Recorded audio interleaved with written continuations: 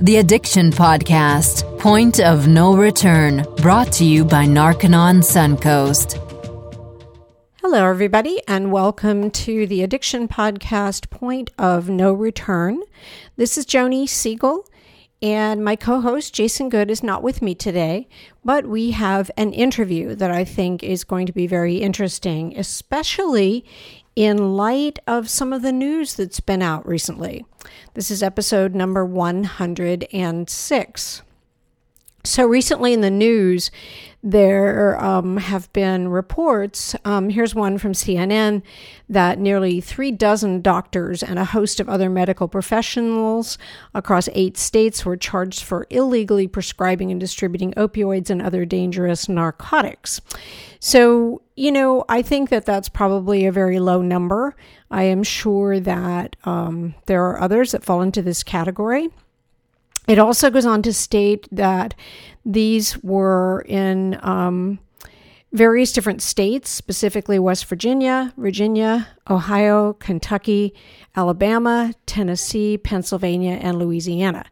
And we have reported before on West Virginia and what happened in that state with the opioids, because we had the producers and director of the film Overdosed, which is a documentary specifically about the dumping of opioids into West Virginia.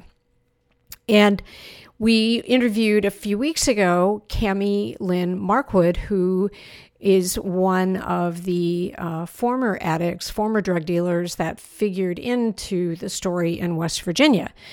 So today we have an interview with her mother, Kelly Beazley. And I think that her story is going to give a whole other perspective on what happened in West Virginia and, kind of from an inside viewpoint, these medical professionals who are unethically prescribing these drugs. And it also, the article goes on to say, not just for money, but also for sexual favors, which is disgusting. So without further ado, let's talk today to Kelly Beazley. So thank you, Kelly, for being on the podcast today. Tell me how you kind of got started, or what's your story? How did you get started in this whole subject of, drugs and opioids and addiction? How did that start for you?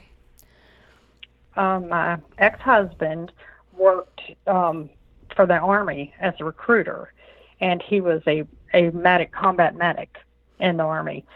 So somehow he and Raj Masih Dr. Raj Masih had ran into each other at some point, and Dr. Masih, or former Dr. Masih, was telling him that he needed some help in his office, and since Fred was a combat medic and they had known each other, he asked him to come work for him.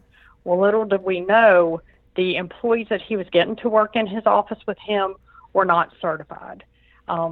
My ex-husband was a combat medic, but he wasn't certified on the civilian side to work in that office.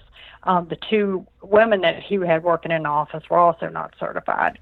So the one had went to LPN school, but had never passed her actual boards. Oh. So he said they were allowed to work for him as long as they were underneath him, and he let them work like that. So in the meantime, he needed a receptionist. So he told my ex-husband that, bring me on in. If I wanted a job, I had it. And I had before that worked as a legal assistant, but the lawyer I worked for had moved out of town. So I went ahead and went to work as his receptionist. Okay. And when was this? How long ago was that? That was in 2008. Okay. And so now how was it that Cammie got on the lines of Dr. Masih? She, in July of 2008, had been in a really bad vehicle accident. And I took her to Winchester, Virginia. She was doctoring there. But little did I know, when she would come in the office to see me, Raj Masih was talking to her behind the scenes, back in the back, while I was in the office checking people in and doing the receptionist work. And he was telling her that he could get her on some medication that would help with her pain and whatnot. And he had her coming in after hours. anytime that I wasn't there or my ex-husband wasn't there, so that we couldn't see what was going on behind the scenes. Wow. And how did you find out what was going on? I did not find out until the DEA took him down. Oh. And when the DEA took him down, they had actually called us and asked us for our help. At the time, we were no longer working there. We had left the facility a couple months before they took him down. And when they called, the drug task force had actually called and asked if we could talk to them. And we told them yes. And when we did, they went ahead and just patched us straight through to the DEA agent. And that's when we found out that they had pulled all of the medical records and all of the pharmacy records, and they got Cammie's prescription records. And there was multiple ones for an extreme amount of narcotics. And she was only 17 years old at the time. Wow. So apparently CVS Pharmacy had made a complaint that she was too young to be getting narcotics, and that Raj was writing her numerous amounts of narcotics. Like, I mean, most patients that he wrote, he would write 120 Percocet a month, 180 Dilaudid, a bunch of Xanax, maybe 60, 80 Xanax. I mean, it was numerous amounts. So the pharmacies in the area knew it was illegal, so they started reporting him to the DEA for this. And that's when they came across Cammie's records that she was also getting all these numerous narcotics, but she was only 17 years old. Wow. Okay. Now, you had already quit working for him before the DEA came in. Did you suspect what was going on? Yes. Actually, I was a former 911 dispatcher, and my ex-husband was a former sheriff's deputy. Oh. So the drug task force, we were friends with them. We worked with them in that aspect. So they started calling at work and asking me if I'd come talk to them. And on two different occasions, they asked me if I would come talk to them. One of the occasions, it had snowed that day, so I just stayed home and called them and said, I can't come out. You know, the weather's bad. The next time, I had a death in my family, so I'd called them back and said, you know, I can't meet you today because of this. So eventually, they caught up to us.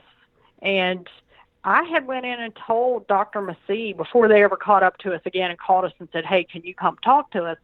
I told him, I'm like, the drug task force is calling me constantly, wanting to talk to you about all these narcotics you're prescribing. And he just grabbed me by the arms and said, you know, he said, F them, we're untouchable. Wow. And that, yeah, he was so arrogant, it was unreal. I was just floored by that. Why would he say that? I mean, did he have like friends in the local government, or I mean, I'm just throwing that out there. But why would he say we're untouchable? Not that I know of, but he was literally that arrogant that he thought he could get away with whatever he wanted, any place and time. You know, he was just a very arrogant person. And I don't know why. I know he has a brother that was also a doctor that was totally different. He was an excellent doctor. He wouldn't prescribe the narcotics, and he was not a bit arrogant. He was down to earth, but Raj Masih was just, I've never met anybody like him. Wow. Very arrogant. And to him, that's what he believed, that he was untouchable and they couldn't do anything to him. Wow. When did he start, like, really overprescribing? Do you know? Well, from what I understand, he opened the practice in 2008. Okay. But the overprescribing started before that because he worked at Mountain Medical, I think was the name of it, with his brother, and they together had this facility, and it was just right down the street. It was an excellent facility. I mean, they had so many patients coming in. It was a wonderful, wonderful setup. But Dr. Masih started getting really cocky with the medications. So his brother warned him, you know, I don't write that many medications in here. We're not doing that. So they got into a huge argument, and Dr. Masih either left or his brother told him to get out, one of the two. But he even told us how that night after he had left, he waited till his brother left, and like his brother had small children that lived away from here. and they would mail him pictures they had colored. And he said they went in his office and they wrote all over the pictures, called him names. They tore the pictures off the wall, tore them to pieces. And then they went to McDonald's and they bought ice cream, milkshakes, cones of ice cream. And they rode by, him and his family, and threw the ice cream on the windows of the facility. Wow. And he laughed about it. He thought this was just the funniest thing. So then those two, with them having words, he left, and his brother kept that facility open. But he went to Dr. Hahn's at the other end of town, and Dr. Hahn hired him on. We also had a meeting with Dr. Hahn after all this when the DEA came in and took him down. And Dr. Hahn had actually called us and asked us to have a meeting with him, and he wanted to know, he wanted some details too, because the issue with him was Dr. Masih was prescribing so many narcotics. There was a couple people that had died from them. Oh. There were some overdoses. So Dr. Hahn naturally was getting highly upset. So he started going through the building and putting signs up, we no longer prescribe narcotics. But he worked day shift, and Dr. Masih came in and worked evening shift. So when Dr. Hahn would go home for the evening, Raj would go out in the waiting room and tear all the signs down. Wow. So he said every day when he came back in, the signs were ripped down, and there had been all kind of narcotics wrote. So that's when he fired him and told him he was no longer allowed in his facility. And then he went on down the street and opened what became the most evil facility I've ever seen in my life. Wow. I mean, I have never seen such amounts of narcotics. It was unbelievable. Wow. How many people would you estimate kind of went through his clinic and were prescribed pain pills? There were probably, I'm guessing, because it's been since 2008.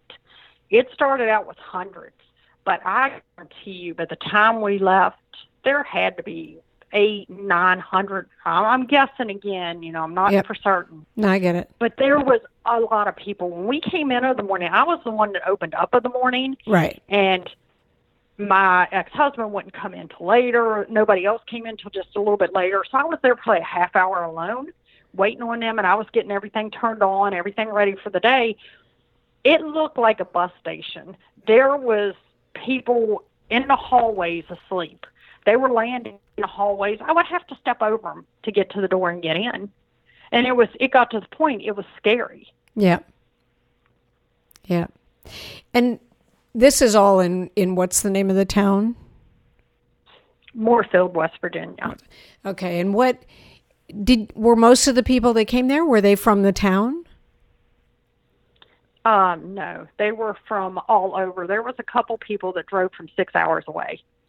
It was from mostly the surrounding counties. There's Hardy, which is where Moorefield's at. There's Grant, Hampshire, Pendleton, Mineral. They all had people coming in. Pocahontas County, all these surrounding counties.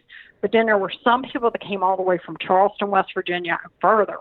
So they were driving like 6 hours to get there to get narcotics. Wow. To your knowledge, and you may not know, but to your knowledge, were most of these people getting the narcotics for themselves, or were they getting them to sell to others? From what I had been told, it was both. It was both. I mean, I now work at a hospital, and I met a man at the hospital one day, and it's in Romney, and he just came out and told me, he goes, I remember you from working in Dr. Masih's office. He said, me and my two friends used to go in there after hours, and Dr. Masih would write us large amounts of prescriptions and tell us to take them out and sell them and bring half of the money back to him. And he said, that's what we did. He said, that's how we made our living. We kept half of the money, and he took the other half. Wow. Yeah. It was unreal. I can't even describe it. I never thought that I would see something like that. And I've heard the pain clinics in Florida and other areas and Baltimore, Maryland and stuff, they're pretty bad. Yep. But for a little town around here, we had never seen any of this. This was all new to us. When patients started fighting in the waiting room and I would have to call 911, that just blew my mind. Wow. I couldn't believe it. And I mean, they would come in, they had either abused their medication, sold it, and they were coming down off of it. They were in DTs, and it was unreal. One woman literally was like foaming at the mouth. Wow. And at the same time she was in there, the drug task force had called in there and said, hey, Kelly, can you tell me, did somebody really steal her medication, do you think, or do you think she's just abused it? And I said, well, I'm going to tell you like this. She's standing right in front of me, and she's foaming at the mouth, if that tells you anything. Oh, wow. And he said, that's exactly what I thought. Wow. So, yeah, we saw so much of that. And they were so rude, and it was horrible the way they were treating the receptionist, because they were so mad because they weren't getting in the back in time to see Raj. I mean, it was like they had to wait an hour or so, sometimes 2 hours. Wow. The wait made them mad. They were furious because they were out of their narcotics and they wanted more. It just went above and beyond. And he and his family, they were from Texas originally, so they would fly back to be with their family from time to time. He would leave my ex-husband the prescription pad and say, just write them whatever they want. But the bad thing was, of course, my ex-husband, being a former law enforcement, he wouldn't do it. He said, I'm not getting in trouble for that. Right. But these patients started showing up at my house, and we didn't even know they knew where we lived. Oh. So that got really scary, too. That was a major concern. I didn't want them knowing anything about my house. And then they would call the whole time he was going. If he was going for a week, they would call numerous times all day long, every day. Wow. You're listening to the Addiction Podcast, Point of No Return. If you'd like further information on the podcast, you can reach out to us on our Facebook page by the same name, or you can email us at TAPPONR, that's T like Tom, A like Apple, P like Peter, P like Paul, O like Oscar, N like Nancy, R like Robert, 2017 at gmail.com. If you'd like further information on Narcan on Suncoast, the number is 877-339-3324. That's 877-339-3324. How did he get caught, Kelly? When my ex-husband told the DEA everything that was going on in the back and how he was working, the amount of prescriptions he was working, of course the drug task force had contacted them and told them, you know, we've got Rite Aid was ones to turn him in. Rite Aid turned him in and said he's trying to get all these prescriptions filled here, and it's illegal. We're not filling them.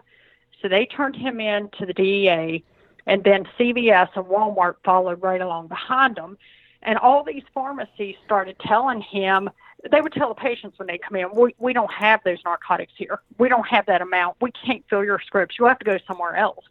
And naturally, they did have them, but they didn't want any part of it. Right. So there was one pharmacy in Petersburg that said, let's do a contract with us. Tell them that in that contract, they can only go to us to fill their scripts, and we'll fill them all. So Judy's drugstore filled them all, and of course, ultimately, they went down with him. Right. Right. I remember that from the overdosed film that the pharmacy went down. Yes, they did, and they even opened a pharmacy in Moorfield. They only had one in Petersburg, but when they had such a large amount of people coming in right out of his office, they went ahead and opened a pharmacy in Moorfield as well. And I remember he had us to draw up the contracts and make everybody sign them as they came through the door, saying that they would only go to Judy's drugstore. Wow, because Judy's wasn't going to turn him in. No, they weren't about to, because they were making huge money off of it as well. Right. And it got to the point he decided it was so much easier instead of writing all these scripts to start printing them out. So he came up with a version to print out on the computer, and he would print out multiple scripts. There would be scripts for them to fill now, and then there would be scripts post-dated to fill later on in the month. Wow. So they didn't have to come back in, and they were just getting, it was so much medication. It was unbelievable. Wow. Kelly, when did you discover that Cammie was addicted? When the DEA came in and realized that, because Cammie was good at keeping things hid, around the house. She didn't seem addicted, but more so, I think she was doing more selling than she was taking at that time. And when the DEA came in and started talking to us, wanted to talk to us, they went ahead and let me know, well, I have to let you know, CVS Pharmacy also contacted us about your daughter because he's actually writing her narcotics as well. And I was floored. He did this behind my back. I worked for him. We tried to help keep the office going. We tried to steer him in the right way. My ex-husband told him numerous times, this is illegal. You cannot do this. And he basically just laughed it off. Wow.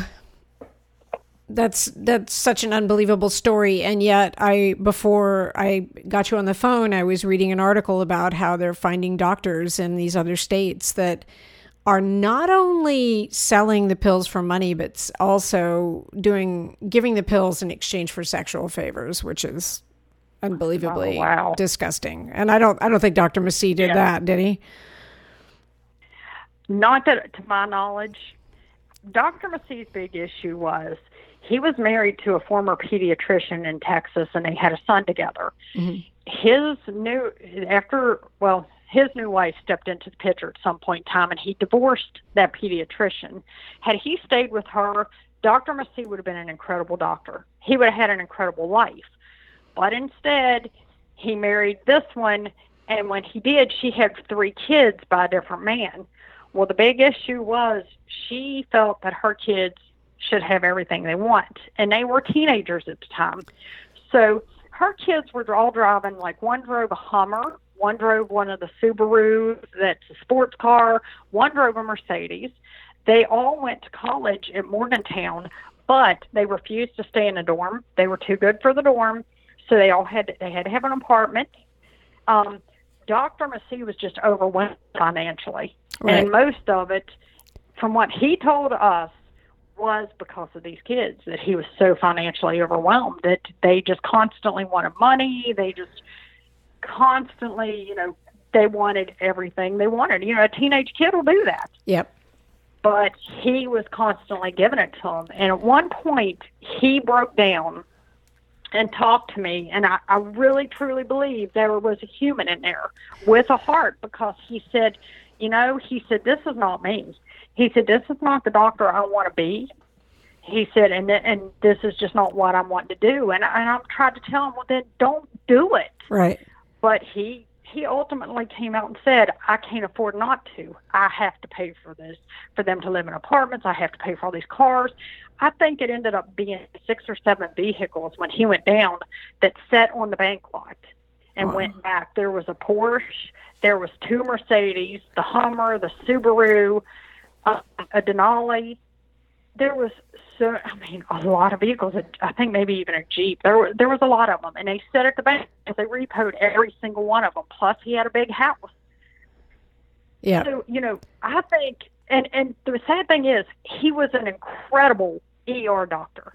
This man could find stuff that no other doctor could. He was super intelligent. He could pick stuff out that you wouldn't believe. There were people he saved their lives. They went to other doctors after they had had a heart attack or something, anything. And in fact, my uncle, my mom's twin brother, had a heart attack, and Raj Masih is the only one that found that. Wow. The other doctors kept telling, they diagnosed him with something else. He almost died. Had he stayed an ER doctor, he would have been an incredible one. But he let greed take over. Right. Interesting. What is he doing now, Kelly? I know he was arrested, but what's he doing now? Yes, he's working for the Potomac Highlands Guild, and they do DUI classes. I think I've heard they do counseling, that kind of thing, but I don't know much about it. Now, is he also prescribing drugs still? I wouldn't know. I have heard rumor that he is. Yeah, I think Cammie told us he was. Yes, somebody had came to her and actually said that they were still getting narcotics off of him, I think. But, I've kept my distance from him. Once I was out of there, I wanted nothing else to do with him. And, I had a cousin that died and she was just maybe a year or two older than me, and we were very close. But she died because he sent her to UVA and kept wanting this port put in her chest. She had lupus. Instead of prescribing her anti-inflammatories, which they prescribe for lupus, he kept prescribing her narcotics. Well, when he did, they put the port in her chest, and he kept prescribing her Dilaudid. So her niece, which is Cammie's age, they're a month apart in age, injected this Dilaudid into her chest into the port one morning, but she over-injected. She overdosed her own aunt and killed her because something like that has to be done in a hospital setting. You can't do that at home. Right. You can't have just anybody off the street come in and inject that. That's supposed to be done in a hospital. Dilaudid is one of those drugs that is supposed to be used in a hospital setting.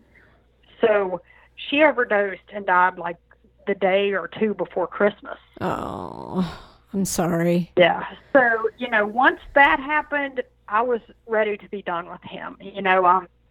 There was another overdose, and it happened at the time and it was the one he was arrested on and went to prison on, because from what I was told, he gave 2 medications that cannot be mixed together. So it wasn't that the boy took the medication and overdosed on too much of it. It shouldn't have even been mixed together. So when he died, they were in Texas visiting their family. And I texted him and I said, Raj, this boy died last night. And I could tell the fear over those texts, because he immediately texted me back and said, oh my God, find out what happened. Find out how he died. You could tell he was scared. Right. So it didn't take long after that. The DEA caught on to him. They were investigating him because they found out that this wasn't an overdose death. This was something that he was liable for. Right. Wow. So, we were ready to leave because it was getting dangerous. It was getting ridiculous. He literally he was trying to make money so hard that he would send people out for anything by ambulance. And he even told my ex-husband the reason he was doing it, because that's big money. He can bill the insurance a lot of money, a lot of different things for that, to send them out, and then he's going to come get the payback off of it. Right. Well, then that wasn't good enough. He got even greedier, and he started flying helicopters in and sending people out in a helicopter that did not need to be. Right. So he had 911 dispatch. He had everybody in the county furious with him. Everybody was going against him because it was just too much. There was people that could have went out by ambulance instead of being medevaced out. Right. But it was, when he would medevac them, that was huge money, and he even admitted to that. Right. Let me ask you a question, because I watched the film Overdosed and talked to some of the people involved, and one of the impressions that I got was that there's still a whole part of the population that thinks Dr. Masih is a really good guy. Have you experienced that? Like, are there people who are mad at you because? Oh, yes. Yes. The big issue was, naturally, the ones that were on narcotics, they did get mad when he went down. There goes their addiction. Yeah, that makes sense. What are they going to do now to these narcotics? And then they started going to all the local ERs and trying to get them. Well, Petersburg ER, Grand Memorial Hospital, went ahead and put signs up, we do not prescribe any narcotics. Yeah. So then they started going to Hampshire Memorial Hospital. And it was a nightmare, because the ones that were coming in there were literally sneaking in the back doors of the hospital, trying to get up to the top floors, because the long-term care unit is on the top floor. Well, they assumed that the older patients up there were getting narcotics, even though they really don't get much. And they were trying to break in the back doors and get into our floor where I work on long-term care. And it was really scary. The sheriff's department had to come in and pull all the tapes, and they saw these people, and we could hear them, like, trying to pry the doors open to get into where we were at. Wow. And it got really scary. They had to put out a notice that if anybody comes up on this floor with weapons or whatnot, this is what you do. And we were in fear to walk out into the parking lot. So ultimately, It's owned by Valley Health, and Valley Health went ahead and hired a security company to come in. That's how bad it got. Wow. But yeah, they all just raided all the ERs that they could, trying to get whatever they could. So yeah, they were livid. They were furious that he was taken down. Yeah. But little did they know, even though we talked to the DEA, they had been investigating him for years. Right. It wasn't you guys that blew the whistle. He was already under scrutiny. Yes. Yeah. He was already being watched long before he went down. Yes. Wow. So, Kelly, from your perspective and what you've obviously learned from working for someone like Dr. Masih, what kind of message would you want to communicate to our listeners in terms of the medical profession and opioids and that whole subject? It's just a nightmare. If you can avoid a pain clinic, avoid it at all costs. Try not to go to a pain clinic. Try alternate routes. Try physical therapy. Yep. But don't get stuck in something like that, because, you know, a lot of these doctors are out there for the money. They don't care about your health. There was numerous times after all the patients were going for the night, we were closing down, Dr. Masih would be in the back, and he would start laughing and making fun of the patients, and I have heard him call them dumb hillbillies before, or stupid hillbillies. And, you know, it's kind of devastating, because those people cannot, you know, they took the wrong path, and now they're hooked on something that their body's not letting go of. Right. So to call them names when, you know, you're making money off of them out of greed, it was really upsetting. Yeah. So, yeah, definitely try any other route, but do not, if a doctor prescribes you narcotics, ask him, can you please keep me on a limited amount so I don't have to be weaned off of these things, whatever it takes, or ask if there's a different route you can go, but don't get involved in a pain clinic. It is not worth it. Yeah. I think that's a great message. The other thing I'm thinking as you talk about this is that, so often when someone maybe legitimately needs a little bit of pain medication because of surgery or injury or what have you, sometimes doctors overprescribe. And that's what this news article was talking about. Kelly, do you know, if I went to a doctor and, he prescribed me like 3 months worth of something for a sprained ankle, which would be a bit excessive, is there someone you can call if you suspect that there's abuse? Do you know? Yes. First, talk to your pharmacy first. Talk to your pharmacist. The pharmacists are very intelligent, and the majority of them are against overprescribing. They will definitely tell you what to do. They will even give you the number. Here's the number you can call, or they will call for you. But yeah, definitely talk to your pharmacist first. Interesting, because I think I would know if someone were overprescribing. Do you know what I mean? Oh yeah. Like for a toothache, absolutely. You get like a month's worth or something like that. It would be a bit ridiculous. Well, Kelly, thank you so much for being on the podcast today. I really appreciate your story. You have a different perspective, but I think it's a very valuable one and very timely, especially with what's happening now with doctors throughout the country, and not only doctors, but nurse practitioners and others in the medical field who are, basically breaking the law by giving out painkillers when that shouldn't be done. So I appreciate your perspective, and thank you so much for talking to us today. Thank you so much. Bottom line is there are unfortunately unethical people in the medical field, and they are overprescribing painkillers. And if you have a loved one that is addicted to painkillers, you probably know how it started, and it's a very unfortunate scenario. The good news is that they're being caught and being prosecuted, and I think that more and more will come to light as people realize that these doctors don't have their best interest in mind. I think Kelly's story really just is the perfect time to talk about what she talked about, because, there are doctors who are currently being arrested for overprescribing pain pills. So we will be back again next week, and either it will be me or it will be me and Jason, but we will have an interview, and we are going to keep shedding light on this whole subject of addiction. You know, there is hope available. If you know somebody who's addicted, do something about it. Go to the Narconon Suncoast website. Call the 877 number that we give in the podcast, 877-339-3324. If you don't want to call Narconon, call somebody, but do something about it. Don't feel like there's absolutely nothing you can do. There's always something that you can do.